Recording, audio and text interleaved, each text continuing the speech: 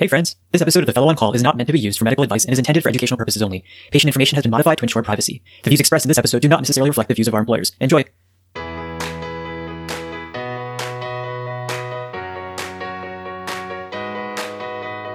Welcome to another episode of The Fellow on Call, the Hem-Onc podcast. We're coming at you from Rulo University Medical Center. I'm Ronak. I'm Vivek. And I'm Dan. And in today's episode, we move to our pharmacology episode, talking all about the pharmacology of multiple myeloma. And we are so excited to share an episode that we recorded with Dr. Catherine Maples, who's a pharmacist at Emory in Atlanta. It was a fantastic discussion, and we're really excited. Yeah, this was such an amazing pharmacology episode. I learned so much about the pharmacology of myeloma and treatments of myeloma and what to tell patients. It was fantastic.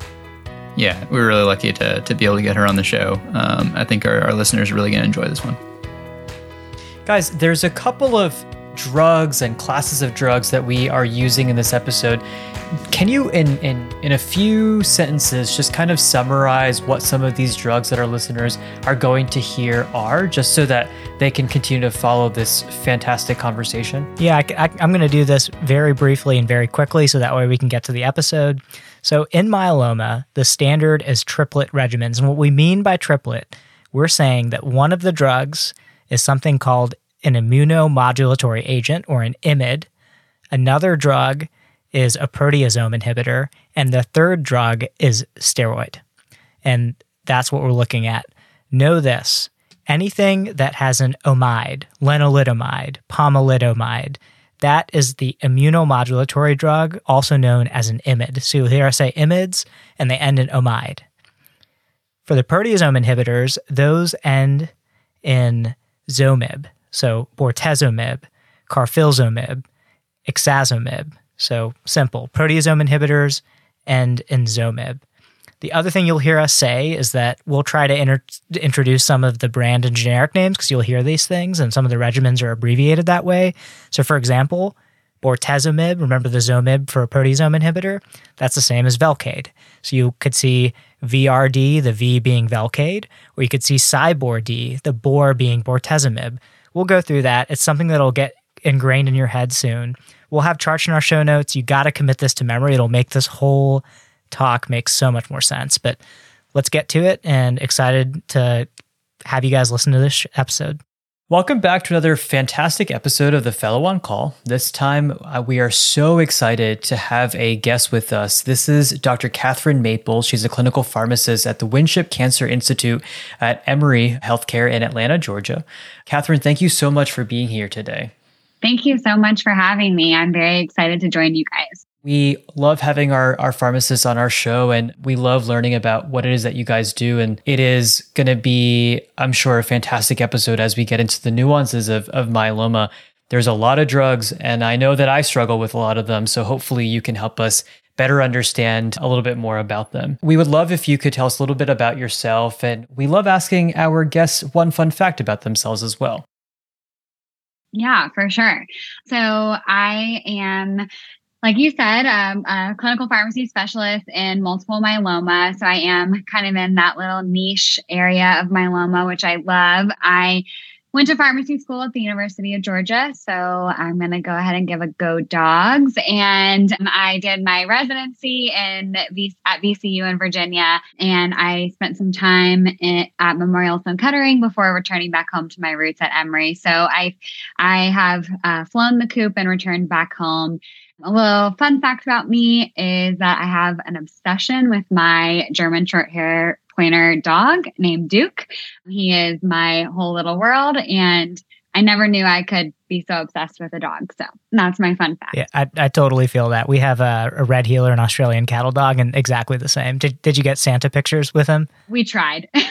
He had no interest in sitting still for that, but it made for a good laugh. Yeah. You got to do the obligatory trial of the Santa picture with the dog. For sure. That's awesome. Well, we do want to kind of kick things off for our myeloma pharmacology discussion today. In order to do that, we do have a case for you, Catherine, if you're ready. Let's dive in. All right, perfect. All right, I'll give us the case this time. I know listeners, Ronak usually does it, but we're going to switch it up a little bit. This is the pharmacy episode, And again, thanks again. This is going to be awesome. So in general, our current approach to induction therapy in our patients that we're going to talk about in our episodes that we have the triplet or a quad therapy, meaning either a 3 or a 4 drug combination, and one of those drugs being high-dose dexamethasone. And that's really where we're at right now in myeloma. So let me start with a case. So let's say we have a 63-year-old male with newly diagnosed IgA kappa multiple myeloma who's otherwise healthy at baseline and deemed transplant eligible. He had standard risk disease based on a cytogenetic evaluation from his bone marrow biopsy, and we decided to treat him with induction VRD times 4 cycles and planned for high-dose melphalan followed by autologous stem cell transplant.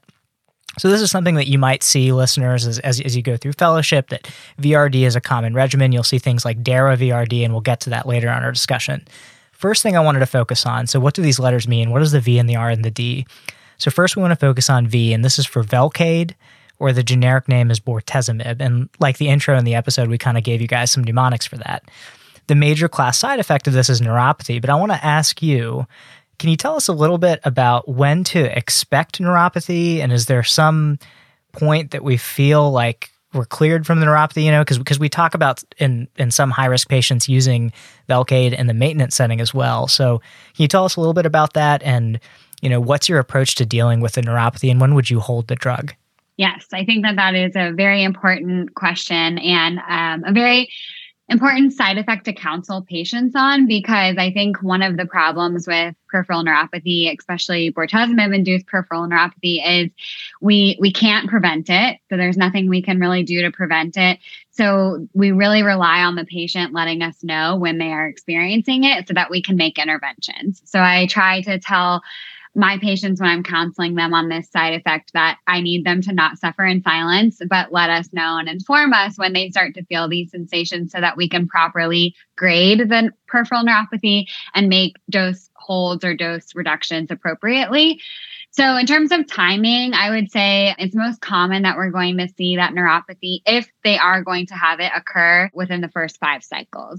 If we kind of get beyond those 5 cycles and they don't have neuropathy, it's likely not going to worsen at that point. And if there's someone who's going to experience it, it does happen early, but it can be a cumulative side effect and we can see it worsen over time. So you will have that patient who's been on Velcade maintenance for years and all of a sudden they develop neuropathy. So it's not to say that it can't happen, but I would say most commonly, if we can get past cycle 5, we're okay. And then in terms of how to manage it, the prescribing information also on Lexicomp or any drug information resource has the grading broken down really well. So I think it's good to follow that in terms of, do they have grade 2 with pain, grade 2 without pain, or grade 3 or grade 4. Typically, once we get to a grade 2 with pain, we need to think about dose holding and definitely dose reducing. Grade 2 without pain, depending on where they are in their treatment, you can also talk about a dose reduction. But I think asking the questions of, is it numbness? Is it pain? Can you button your shirt? Can you open a water bottle? Trying to get a feel for how it's impacting their daily life is key. And management is, your standard neuropathy medications. So I would say the most common approach is to start with gabapentin. If gabapentin becomes too sedating, then we will switch it to pregabalin. And then once we kind of titrate up on those doses, then we would think about adding in duloxetine. Nothing wrong with your vitamin B complexes or some of the other herbal products. They just don't have a ton of data associated with them, but most of the time we can manage it with kind of those typical neuropathy medications. Yeah, that makes a lot of sense. And just for our listeners, that when you think about grade 1, grade 2, grade 3, there's the CTCAE, and you can just Google it. And definitely, if you're new at this, or if you're a new pharmacist, or whatever level you are, I still do it myself. It's always good to just Google what it looks like, so that way you get a better sense of what these grades are. What's another thing? So you guys, the pharmacists, and for people who haven't been in fellowship or maybe starting fellowship, pharmacists do so much with patient education. They teach us as fellows all the time. What are some other side effects that you counsel patients on for Velcade in particular?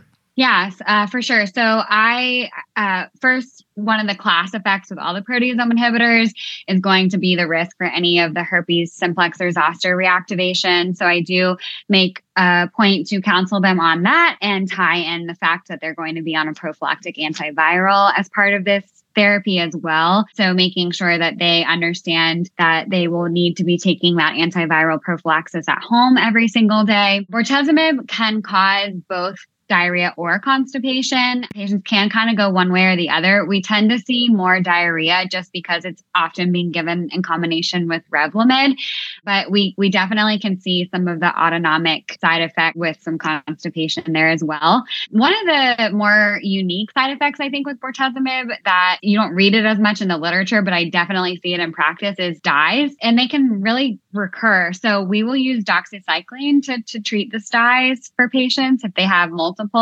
And then, of course, the pharmacist in me is going to make sure to talk about drug interactions because there's a few unique ones. These aren't necessarily side effects, but I think it's worth noting. There are drug interactions with vitamin C and green tea. And I think that people, especially in the COVID era, think vitamin C is no harm, no foul. It's great. Everyone's Emergency. on vitamin C. Exactly. Yeah. And so I make a point to ask that because I don't think people put that on their medication list. So I'll, ask, do you take vitamin C supplements? The data shows that anything over 500 milligrams of vitamin C can cause the inhibition. So I ask them to look at their multivitamin and see how much vitamin C is in it. So those are kind of the other big things that I like to talk to patients about. No, it's great to know. I had no idea about the vitamin C thing, if I'm honest. I also take a fair amount of that stuff every day. So it's super, super good to know and great to keep in mind. You got to prevent scurvy. Yeah, that's the thing. We're seeing a lot of it these days. It's no good. And so, one thing I was wondering about, one of the pivotal trials that we really want to emphasize over the course of our treatment episodes is the SWOG trial, SWOG S0777. It compared VRD to RD, showing superior OS for the triplet, for VRD, and kind of established that triplet as a standard of care. That trial was constructed such that patients got their Velcade twice weekly for 2 weeks and daily Revlimid over the course of that 2 weeks, so for days 1 through 14, on a 21-day cycle. I know there are also options out there for weekly Velcade with 28-day cycles. What are your thoughts on the difference between these two regimens? Is there a difference between twice weekly Velcade and weekly Velcade? It seems like kind of a lot for a patient to come in that frequently for treatment. Yes, for sure. And I think this is a really good question. So we do have mostly retrospective data that looks at this question, where we see when twice weekly Velcade is compared to once weekly Velcade, that the dose intensity factor oftentimes comes out to be very similar because twice weekly Velcade has higher rates of that neuropathy we talked about. So patients end up getting held or dose reduced. So when you map out the dose intensity, you can see similar dose intensities in the twice weekly versus once weekly. You can see, of course, lower rates of those toxicities, and efficacy appears to be similar. These have, again, mostly been retrospective. But one thing that I think makes me pause and want to push for twice weekly Velcade, and especially our younger, fit, transplant eligible patients, is that we do know that the depth of response in myeloma tends to correlate with duration of response. And this patient we were talking about, he's young, he's transplant eligible. We want to get disease control and get a deep response. That's someone that I would push for twice weekly Velcade in. Someone who is more frail, maybe not transplant eligible, or really can't tolerate it, starting with once weekly, I think would be completely appropriate. Okay, cool. And as a predominantly benign hematologist, I prescribe a lot of Lovenox, but this even though this drug can be sub-Q, this Velcade can be sub-Q, this isn't something that we're letting patients give to themselves at home, is it? No, unfortunately, it does still need to be mixed in a chemo hood in the pharmacy. So it's unfortunately not able to be given sub-Q, but it is nice because it was previously an IV therapy, and the sub-Q formulation actually has reduced amount of peripheral neuropathy. So it is the preferred route, and it's a quick 2-second injection. So patients can come and hopefully be in and out as fast as possible. But unfortunately, no, we're not quite there yet with the home injection. Yeah, it makes sense. You wouldn't want patients getting this kind of without labs or having a fridge full of chemo either. Doesn't sound like a great idea. And this is a shout back when we talked to Renee on our last pharmacy episodes that we had of the amount of work it takes to get the drug to the patient. What we do is we just type in the treatment plan, and really oftentimes our clinical pharmacists are amazing and somewhat do it for us in a lot of cases that, they fix it, they check everything, but there's so much work that goes into the mixing of chemo, delivering the chemo to the patient. So it's good to know here. It's the same stuff, right? It's not like Lovenox where you have pre-filled syringes and you just give the injection and go home. Absolutely. Yeah. I mean, I've already learned so much about Velcade that I didn't know previously. And so I'm curious to kind of switch gears a little bit and move to the R in VRD. So that is Revlimid, or lenalidomide, as our listeners may know. And as everyone probably also knows, this falls into the class of drugs known as the IMiDs. And, we'll talk a little bit more about this, especially in patients with renal dysfunction later in the episode. But let's just focus on our patient here with normal renal function. So Catherine, could you just kind of explain to us how this class of drugs actually works? Because quite frankly, I have no idea. Yes, I think for a long time, no one had any idea. So we have definitely learned a lot more about these drugs over the last several years. And I would say the mechanism of action of the IMiDs is definitely multifactorial. So first, we do know that there is some direct cytotoxicity on the myeloma cells. So they are directly killing. And we now have learned that this is largely due to the cereblon target. So our new novel IMiDs that are coming down the pipeline, like CC220 and CC92480, are classified as the cereblon inhibitors, like small molecular inhibitors. So there is some direct cytotoxicity. We also know that Revlimid has some anti-angiogenesis properties, so shrinking those blood vessels and preventing tumor growth that way. We also know there is some immune properties, so increasing natural killer T cells and T cell modulating activity. So it's kind of multifactorial. And I kind of tell patients, it does directly kill the myeloma cells. It helps your immune system kill the myeloma cells. And then it also shrinks those blood vessels to prevent growth. That's really good to know. And, again, we give this drug quite frequently. And so there are some toxicities that come to mind that I counsel patients about, things like cytopenias, fatigue, some GI issues as well. I recently had a patient that essentially lost his appetite because he had altered taste related to the Revlimid. So what are some toxicities that you counsel patients on, and, more specifically toxicities that would or should prompt us to dose reduce? So a couple of things that come to mind for me. First, with Revlimid is we can see a rash, and it is kind of a unique rash. You can definitely Google pictures of it. And what I find interesting about the Revlimid rash is it is more immune based. And so it's not necessarily that they're allergic, but where patients freak out a little bit is more in the maintenance setting. And they start back on maintenance Revlimid and they develop this rash, and they're like, I didn't have this before. And it's probably because they were on high dex before and it was covering up the rash. A lot of times we don't see that Revlimid rash up front, but we can see the Revlimid rash later. And you can treat that with topical corticosteroids, or even sometimes a Medrol dose pack might be needed.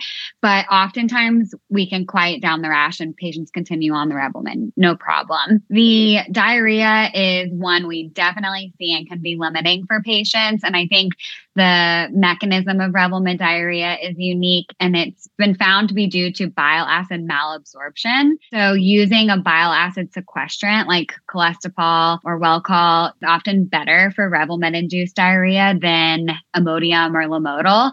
So having patients take that, and they can kind of self-titrate it. We usually start with like 2 grams BID of cholesterol, and they can kind of titrate themselves up and down based off of their bowel movements. And then I think the cytopenias are often the big one where I would say we talk about dose reducing. And I think that conversation definitely depends on where we are in treatment. If this is induction therapy for this, like for this patient, especially if there's someone who had a packed marrow, so their counts were low to to start. Our inclination is oftentimes to add growth factor. And unlike other cancers and chemo, where you can't give growth factor on the same day, you can give growth factor on the same day as RVD. So we'll give them twice weekly, 3 times weekly growth factor to support them through and not have to dose reduce the Revlimid while we get through induction. Now, if we're in the maintenance setting, their ANC is constantly less than 5,000 or in the 700, 800 range, and they're in remission, then less important to push that dose. And I think that's when we would talk about a dose reduction and going to 5 or even 2.5. But I think the counts and the fatigue would be more of reasons that I see the need to dose reduce. The diarrhea can often be managed, and the rash can often be managed with some other pharmacologic interventions. And I think it just depends, like I said, on where they are in their treatment. That's really helpful. And, I actually didn't know about the GCSF component either. So that's really helpful. Now, kind of going off of that though, do you ever kind of assess a patient and just have like a gestalt that maybe we shouldn't start at the maximum dose and you dose reduce based on what they look like? Or is it the recommendation and the preference to always start with the max dose of 25 and then, should something arise, then have a low threshold to decrease that dose? Yeah, for sure. I think that's a really good question. I would say there's definitely those patients that you just have a feel for. They're not going to tolerate 25, especially if we're talking about doing like DARA RevDex, like the Maya trial and a transplant ineligible patient. And so they're probably in their late 70s, 80s, and they may have a poor performance status. I would say definitely more inclined to start that patient at 10 to 15. And if they're tolerating things, then great, we can go up. But if they're transplant eligible and their performance status is relatively okay outside of renal function, we need to dose reduce for that. Then I would say we try to start at 25 and dose reduce from there. But I think it's definitely an eyeball and gut feeling as well. Yeah, it makes so much sense. And I know that for me, here at Rouleau, I've seen a fair amount of myeloma patients in my panel, and it took me a long time to figure out that gestalt. But now I feel like I'm getting a better grasp of it this older, more frail person. Let's start low and go slow, right? I mean, we still have things like DARA that we're giving them. So many other options in myeloma now that we can give them. So you don't necessarily need to blast them with Revlimid, but you got a young, fit patient, push through, right? Push through, because that PFS1 that Catherine was saying, I mean, that's so important, right? To keep that depth of response and duration of response is critical in these patients. So one of the other things that, just from our perspective as fellows, that we just have no idea what goes on behind the scenes of getting something like these IMiDs approved, whether that's Revlimid or pomalidomide. And people talk about a REMS program, and I have no idea what any of that means. So can you tell us a little bit about what goes on your end to get the drug approved, and what exactly does a REMS program mean? Yes, for sure. We have so many REMS programs in myeloma now. So REMS stands for Risk Evaluation and Mitigation Strategy. And this is something that is mandated for a drug by the FDA based off of the safety of the drug. So lenalidomide and pomalidomide have their REMS program developed due to the original IMiD of thalidomide, which caused the embryo fetal harm when it was given to mothers for nausea. So thalidomide was taken off the market. And then later, when lenalidomide and pomalidomide were developed and approved, this REMS program was developed because of that history. So what kind of goes behind the scenes? So first, for all oral chemo, you have to get the prior authorization. So that's going to be the first step of getting that submitted to the insurance. That typically takes around a week to get approved and get turned around. And then if they have any copay issues, finding copay assistance, which can be done through the specialty pharmacy. So that's an oral chemo general topic that happens. In terms of the REMS, so females of childbearing age with lenalidomide and pomalidomide have to get a pregnancy test prior to each refill. And you cannot put any refills on the immunomodulatory agent. So prior to every 21-day cycle or every 28-day cycle, whatever it is, they have to come in and get their pregnancy test. And you have to then log into the REMS portal, document that the pregnancy test was negative, and you get a unique authorization code that has to be put on the prescription, which is sent to the pharmacy. So the pharmacy has to have that authorization code before they can dispense the drug. And that authorization code does expire. And then women of non-childbearing age do not have to do the pregnancy test, but all patients, men and female, are counseled that they must use 2 forms of birth control, and one has to be a barrier method for the duration of the time that they are on an immunomodulatory agent. If their partner is of childbearing age, that's 2 forms of birth control, one being a barrier method. And the recommendation is that practice must continue for 4 weeks after discontinuing the drug. So it's not like on their last day of Revlimid, they can stop practicing that. 4 weeks later would be the cutoff for that. So that's the counseling portion. And then the last step of all of this is all the patients, men and women, have to complete a survey before the pharmacy can dispense the drug to them. So they have to answer questions that they understand the REMS, they understand the pregnancy risk, and answer all the questions correctly before the pharmacy can release the drug. Sometimes what we will see happen is a patient will accidentally answer that question wrong and the pharmacy won't dispense the drug. And then you have to call the REMS program and have them reset the survey or the questionnaire. It can go back to the patient at that point, and then the drug can be dispensed. But it is a lot of steps to make sure that the pregnancy test is done, the survey is done, and the prescriptions are filled in a timely manner. Yeah, that makes sense. It's definitely a big deal. You want to make sure that you're preventing any chance of pregnancy when people are on these drugs. Again, putting my benign hematologist hat on here, beyond the teratogenicity aspect of these drugs, the big thing I always think about with IMiDs is DVT risk. And so we were taught to just prescribe DVT prophylaxis. And I feel like, again, some of your younger, fitter patients can get away with a baby aspirin, 81 milligrams a day of aspirin. But when do you think about escalating to something more intense? Yes, I think this is a really good question. So there are 2 scoring systems that are in the myeloma NCCN guidelines as well, the IMPEDE score and the SAVED score. And these are 2 different scoring systems that you can use that incorporate other known VTE risk factors. So, obesity, smoking, anything else that you would normally think of. So you can use those scoring systems and tease out if they need something a little bit higher than an aspirin. I think for my practice, we don't follow those scores exactly, but definitely thinking about the risk of the patient. And one of the biggest risk factors for a clot on an IMiD is having any prior history of a clot, whether it was provoked or unprovoked. So if there's someone who's had a provoked blood clot in the past from a long flight or whatever it may be, then we would do something more than aspirin in that patient. And most of the time we do half dose apixaban or rivaroxaban. So not full dose anticoagulation, but a little bit more than an aspirin. And I think we use those IMPEDE and SAVE scores as our guiding factors to assess each patient individually. And if there's someone who's immobile, they've just had a kyphoplasty, they're not walking very well, or they're not active, those would all be things we think about doing apixaban 2.5 BID or something like that. Well, that's a great point. Thinking about how common orthopedic complications from myeloma are, it's definitely something to keep in mind.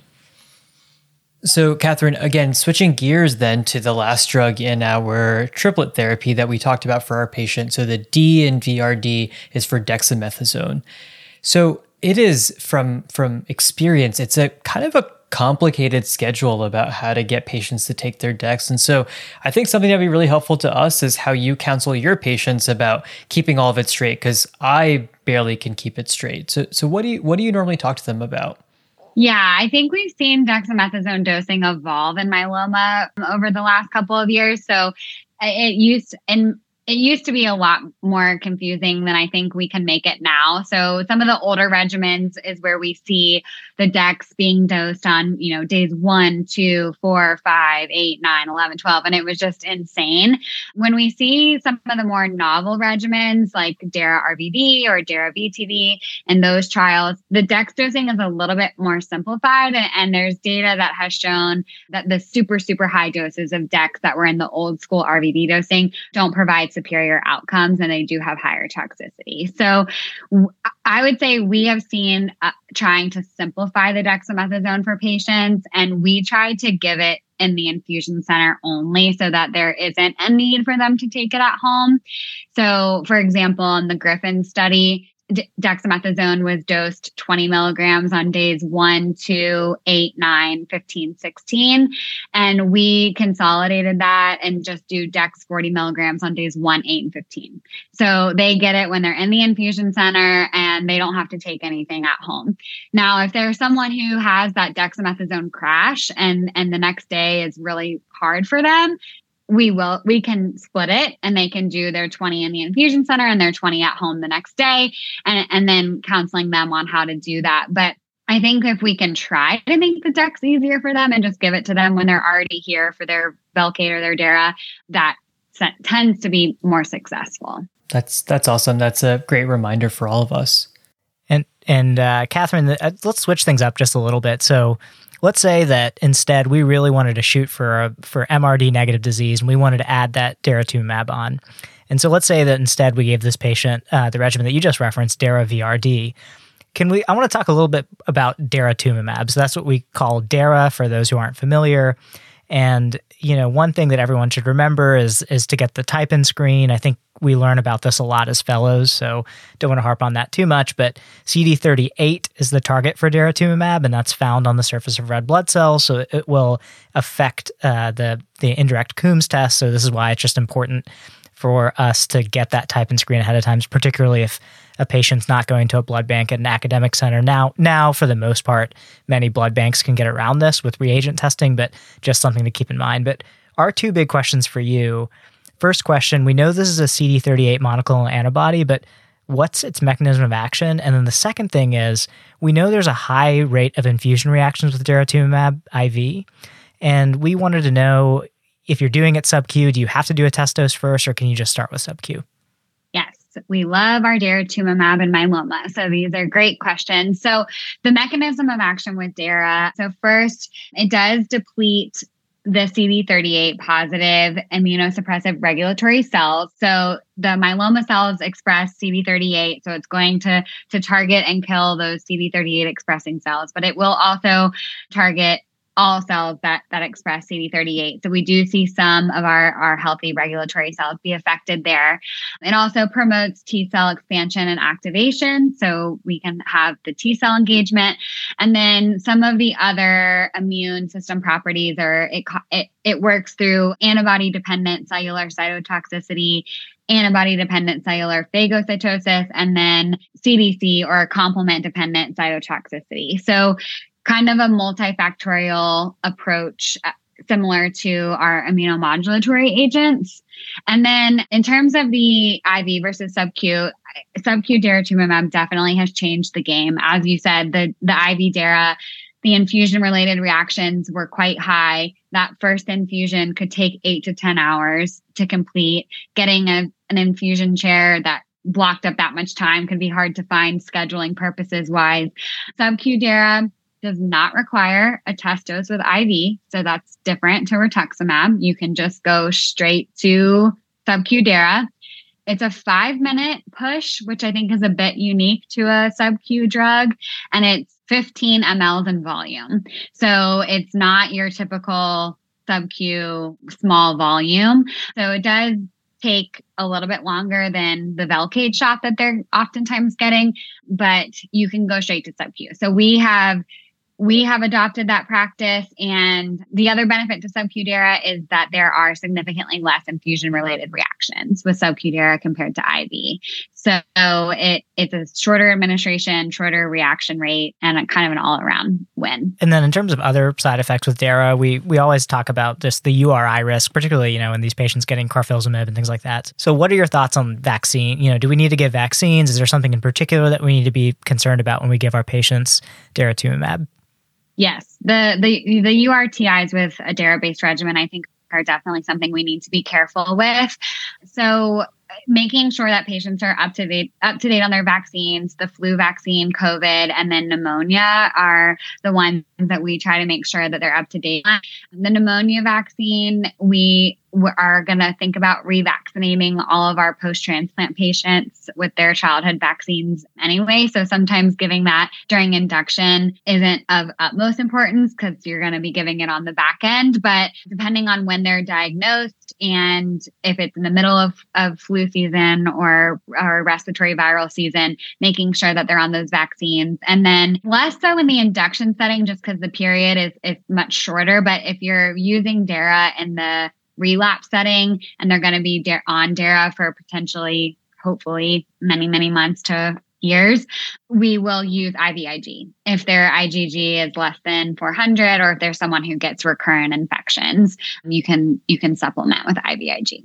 Makes sense. You can't just blast away someone's plasma cells and just expect them to be able to be immunologically normal for the rest of their life. Want to change things up just a little bit so that we can get into a discussion of some of the second generation drugs out there and alkylators, one of our older classes of drugs, and particularly in the setting of renal dysfunction. As we know, unfortunately, renal dysfunction is a very common complication of myeloma as well. Let's say our 63-year-old guy that we are talking about in our case was diagnosed during an admission for hypercalcemia and AKI. Creatinine's up to 3.5. It only comes down to 3 after a lot of fluid resuscitation and correcting that hypercalcemia. So when you have a patient in renal dysfunction, I've been taught to stay away from lenalidomide, from Revlimid, and instead give one of these older regimens, Cybor-D.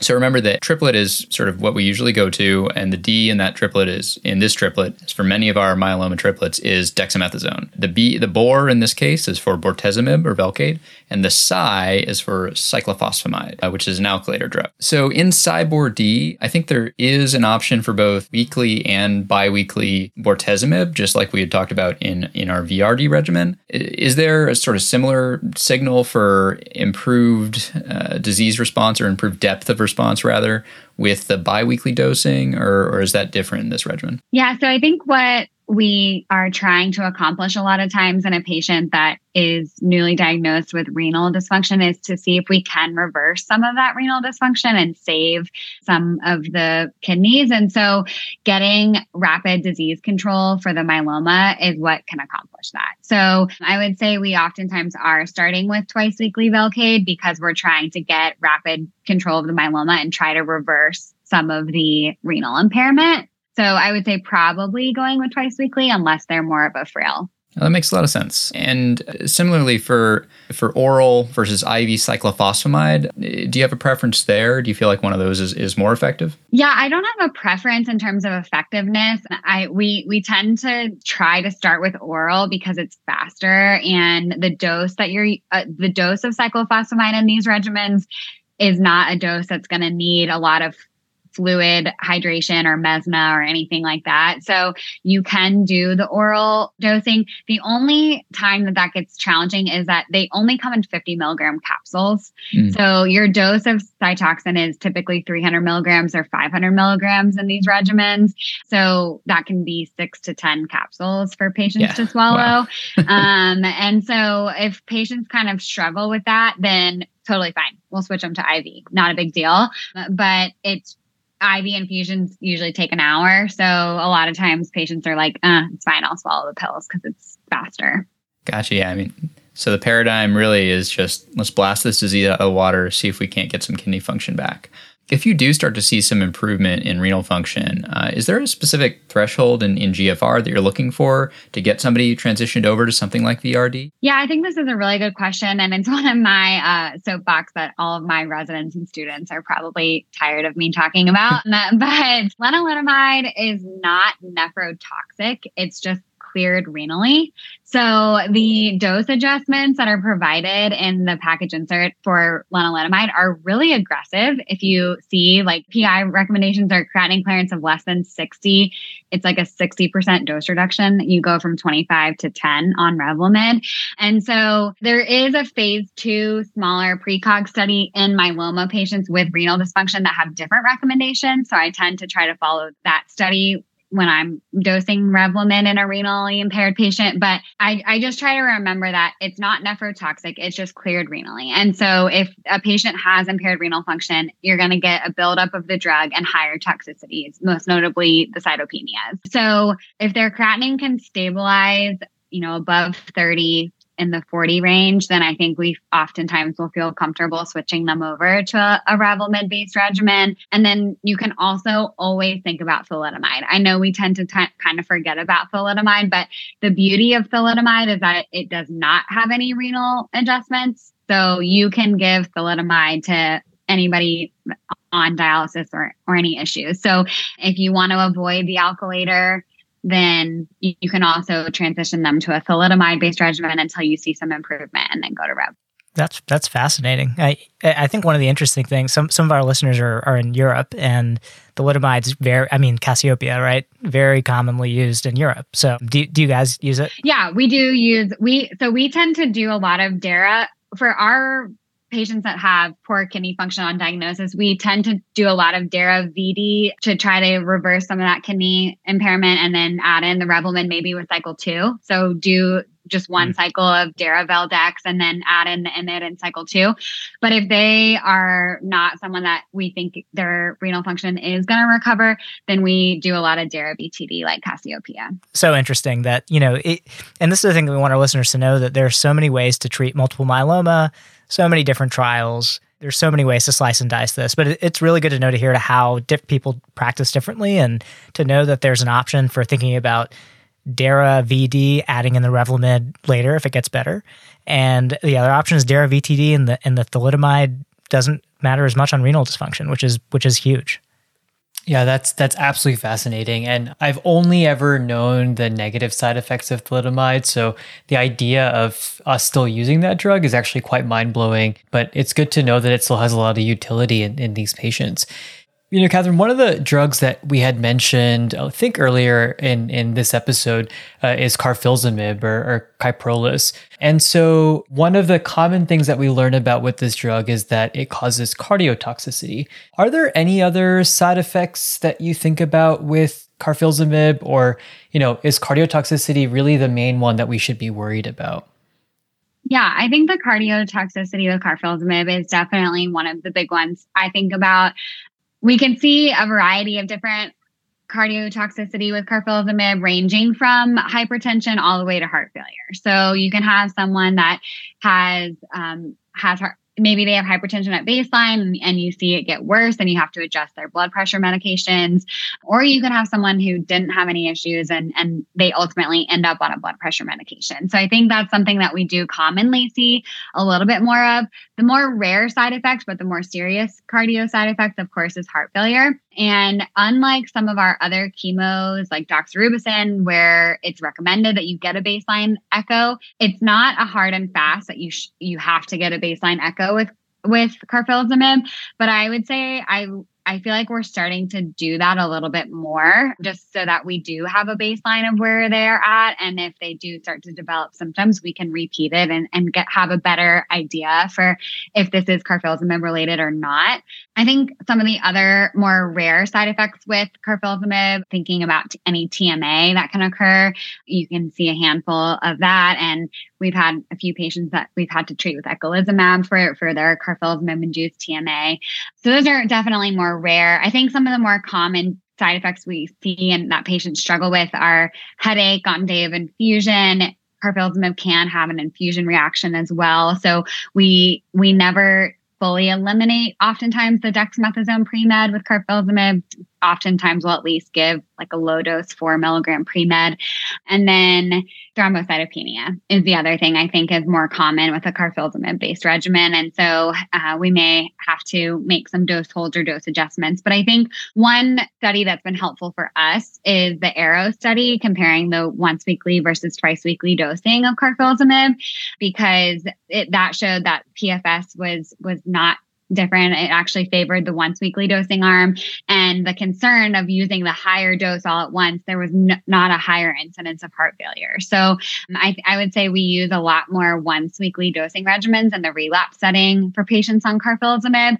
And that can help with some of those day-to-day side effects that people may have. With bortezomib, our big concern was neuropathy. Do we see any of that with the carfilzomib at all? Very, very little to none. It's really not something we see with carfilzomib. You have the rare patient that will have had a history of neuropathy, and then we start them on, a carfilzomib-based regimen and relapse, and we see their neuropathy worsen a little, but that's very rare. And most of the time, neuropathy is not a concern. That's great. And so switching gears a little bit then to the IMiDs. And so in the relapse refractory situation, one of the drugs that we've been taught to consider using is the drug pomalidomide or Pomalyst. So just briefly, what does the side effect profile of pomalidomide look like compared to like lenalidomide?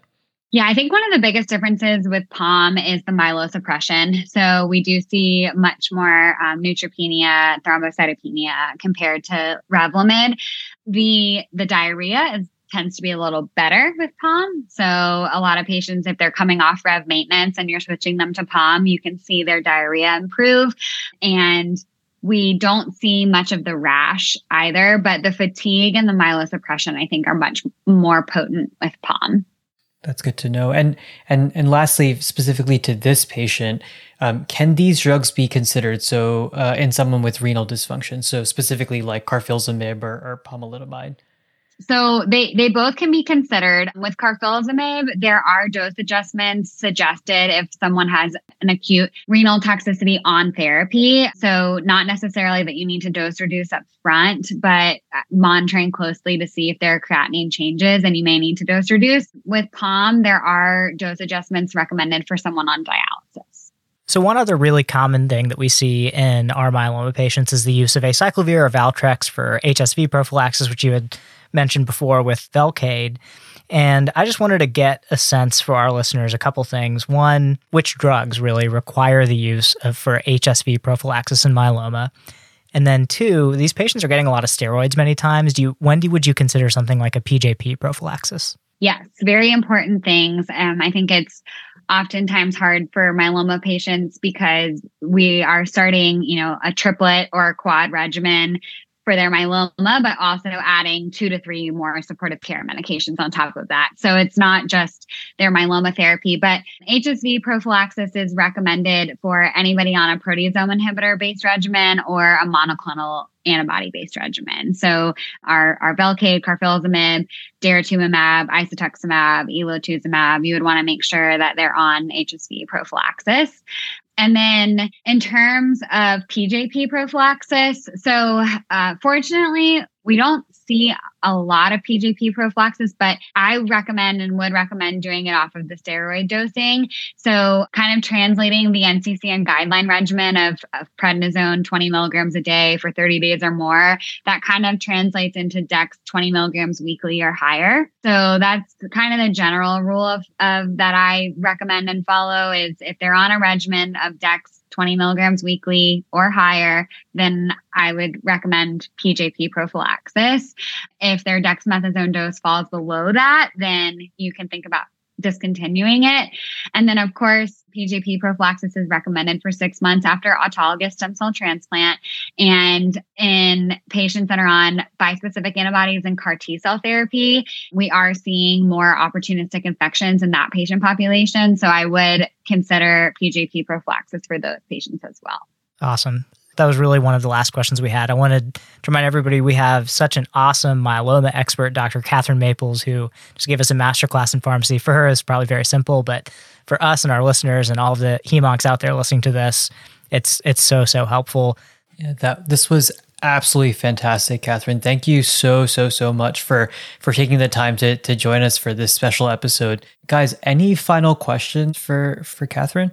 No, that was fantastic. I learned a ton. That was a fantastic review. So thank you again for being here. Yeah, we both got to get back to our dogs, I think. So I think that's the key thing right here. All right, everybody. So until next time, we'll see you all later. See you later. Peace.